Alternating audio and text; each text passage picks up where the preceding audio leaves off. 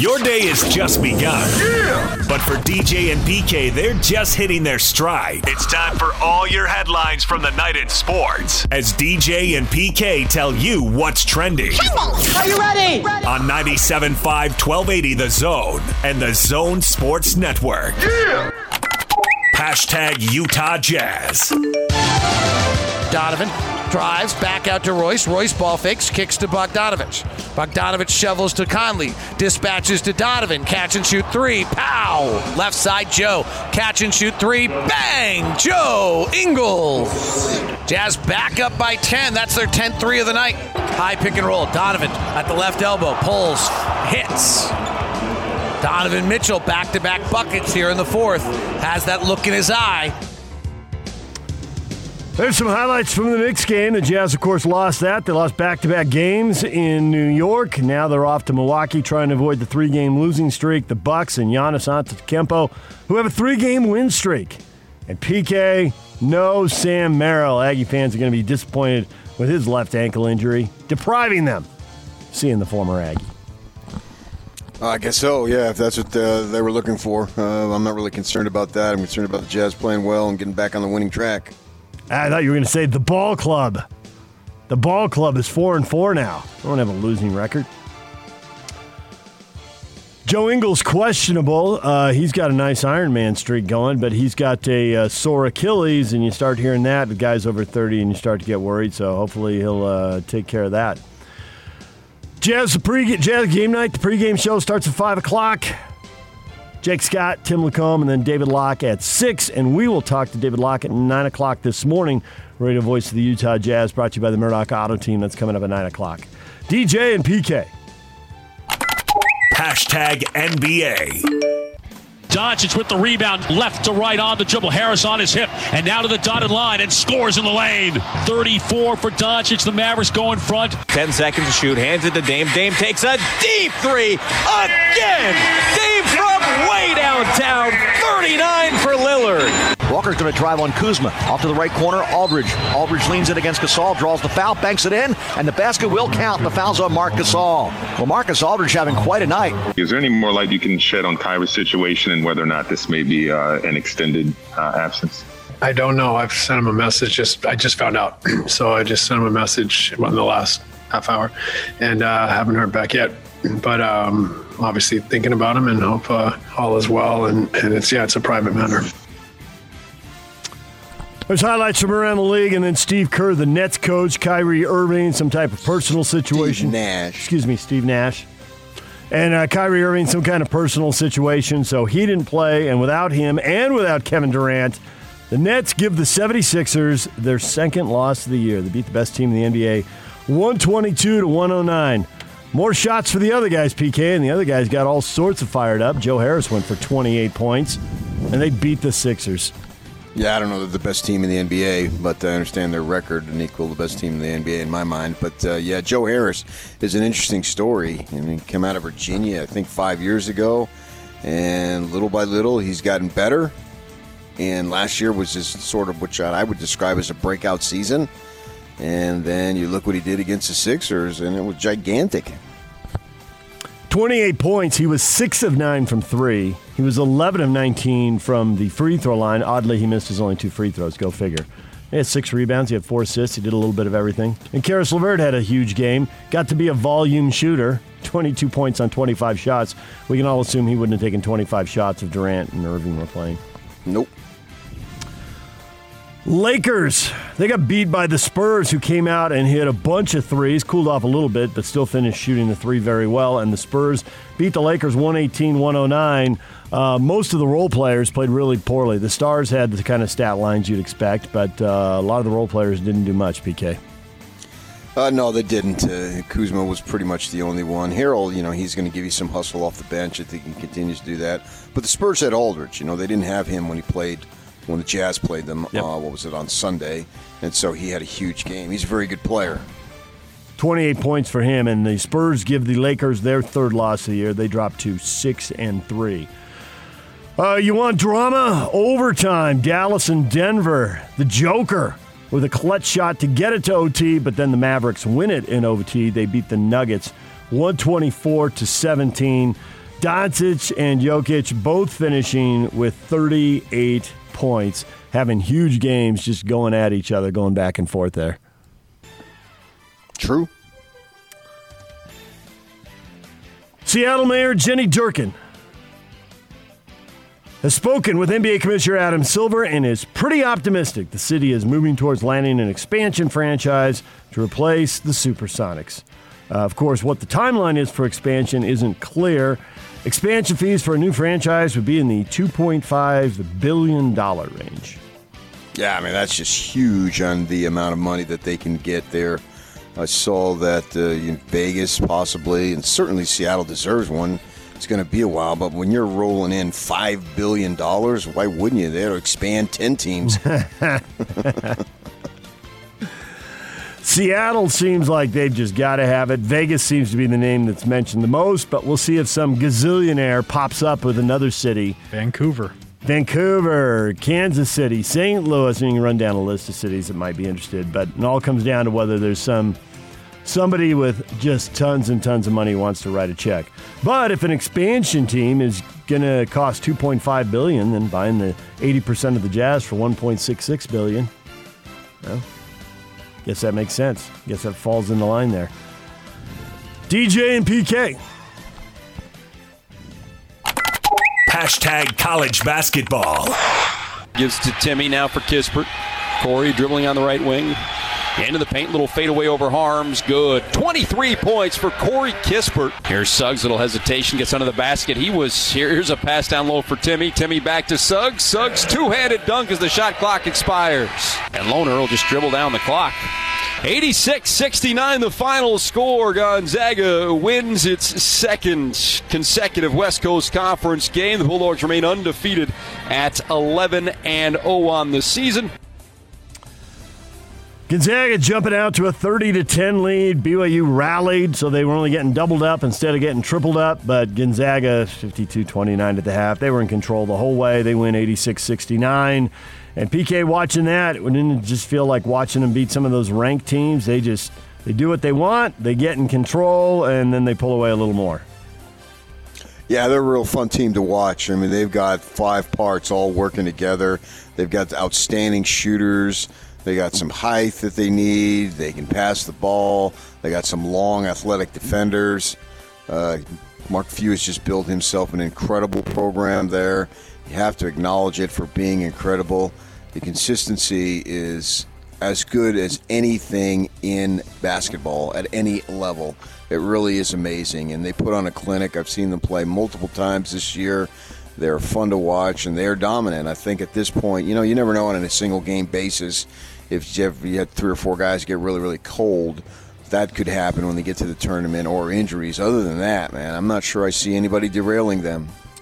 They were talking about that during the game. They were clearly prepared for a blowout on the broadcast. They had all kinds of graphics built. When you're comparing Gonzaga and Alabama football's offensive stats, it's like, yeah, you're prepared for a blowout. You've been thinking, how many different elements do we have here? How many different stories can we tell? Yeah, right from the start. Yep. Southern Utah has got an 8-game winning streak. They beat Idaho 85-80 in Cedar City. The Thunderbirds are 8-1. Utah State has got a 7-game win streak going, 5 straight in conference, and they'll try to win again tonight. They're playing New Mexico in Lubbock at 7 o'clock. Scotty G will have the call with the pregame show at 6:30. UVU's playing Cal Baptist in a WAC opener at 6, and then there is more basketball over the weekend, including Utah taking on 17th-ranked Oregon at the Huntsman Center. It's on the Pac-12 networks at 7:30. Oregon's coming off a loss to Colorado, where they always lose. Boulder is their kryptonite. Literally, they've never won there. Yep. DJ and PK. Hashtag NFL. I definitely feel as good as I felt after a season, and I can't even remember. That's a big positive, especially at 37. A lot of that's due to the low number of sacks that we had. Obviously, I consider some of the things I've done in the offseason in the weight room a big help as well. But it's been one of those years. Sometimes you can't avoid injuries.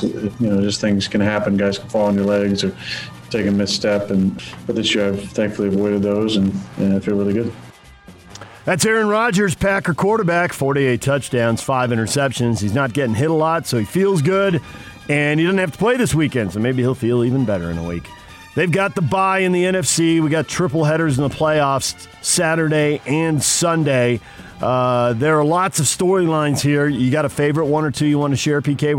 We're gonna talk playoffs here with Cindy Bourne from the Washington Post, who covers the NFL, and obviously Washington is playing Tom Brady and the Bucs. You got a favorite matchup? Oh yeah, Colts-Bills right off the bat, first game. Like it. Both double-digit win teams. Yeah. The Bills seem like a young team on the rise, a team where, it's easy to compare the stats for this team or that team over the course of the season. But if you look closer, the Bills have been getting more productive, especially offensively in the second half of the season. So if you look at their season-long numbers, it can be a little misleading. The Bills might be a little better than that. The old gunslinger versus the young gunslinger. Yeah, right. Yeah, the Josh Allen, in a different type of player, but he reminds me of the situation and the story of Lamar Jackson of Baltimore. He's sort of on the come a little bit here, getting better and better. Now, what do you do in the postseason? That's what we had with Lamar Jackson. He still hasn't had a win yet. Yep. If you assign a victory to a quarterback in the way you would do pitching in baseball. So definitely different players, but now it's the postseason. We all agree that both of these guys were really good in the regular season and have been, going back to using the Jackson example last year. So what are you going to do in the postseason? Didn't work out for those guys last year in the postseason. Same situation with Josh Allen and the Bills. Great regular season, young guy, first-round pick. He was a higher pick, certainly. What are you going to do now in time where everything is really, really magnified? And I'm picking the Bills, but I don't know. So I see similar situations there. And, if they don't win, it's not the end of the world for Buffalo because it looks like their time is still coming. But, obviously they want to win there. And the Colts, they've been probably the most, how would you say, I don't want to say underappreciated, but undercovered double-digit win team this season. Yes, we have seen less of them, less national TV dates, less hype, and all that kind of stuff. So, but nonetheless, everybody in the AFC playoffs is an 11-win team. So the worst team in the AFC playoffs is 11-5. They're all pretty good. Yeah. Another AFC game, Ravens-Titans, two teams that depend more on the run than the pass if you compare them to other teams. They can throw it. They hit them big plays, but their rushing numbers, it's been true all year, but you just go back to last weekend, and the Titans are winning the division because Henry runs for 250 yards. And the Ravens clinched their playoff berth because they ran for 404 yards as a team. So in a quarterback-heavy league, a pass-dependent league, two teams that run the ball well, and the Ravens are 0-2 in the playoffs the last 2 years, so it's kind of an NBA thing where, all right, that was great, you got there, but now over time you got to progress, you got to get deeper. And the Titans had lightning in a bottle last year. It seemed like they came out of nowhere, and suddenly they were taking teams down, and they were in the AFC Championship game. So Ravens want a piece of Tennessee again after what happened last year. There are also reports out there that Houston Texans star Deshaun Watson was irked by the franchise's hire of former New England Patriots executive Nick Caserio because Watson offered input on potential GM candidates, but the Texans neither considered nor consulted with those endorsed by the franchise QB. He found out about the hire of the new GM on social media. He's coming off a great year. The team was terrible. His individual stats were huge. Led the league in passing yardage, had a really good touchdown-interception ratio. Okay, not Aaron Rodgers unbelievable, but basically I think 3-1, one of the better ones in the league. So now are they going to make nice with him? He is under contract for a while. Is he going to want to trade? Where's that going? So he wants to be part of management now? He wants to be consulted. Well, what about J.J. Watt? Does he want to be consulted, and where does that end? I've not heard from J.J. Watt. Who wants to be consulted? Let's line up. That's always a dilemma. How much input is a star player asked for or given? DJ and PK. Hashtag college football. So Brian Harsin, the former Boise State coach, is at Auburn now, announcing hires. Derek Mason, former Vanderbilt coach, and Mike Bobo coming in as coordinators. Bobo on the offensive side, Derek Mason's defensive coordinator. Bobo had agreed to deal with South Carolina on Monday, but I'm over here at Auburn instead. Never mind. And Tennessee has not extended the contracts of assistant coaches. They've paused the hiring of coaches as they investigate whether recruiting violations have occurred within the program. All of us living outside the SEC footprint assume they have because it's the SEC. Speaking of Boise State, I'm reading a CBS Sports report that Brian Johnson and Graham Harrell are top candidates. They're joining a short list at Boise to replace Harsin. I would really love to see Brian Johnson get an opportunity. At only 33, he's been coaching for 25 years, it seems, but still only 33 years of age. Obviously, we remember him as a player and as a coach with the Utes. But getting him back on our side of the country and getting him in the league and obviously with the non-league deal with BYU, that would be fun. It would be, absolutely. Have a local tie and all that. And with them playing BYU and Utah State every year, it'd be good.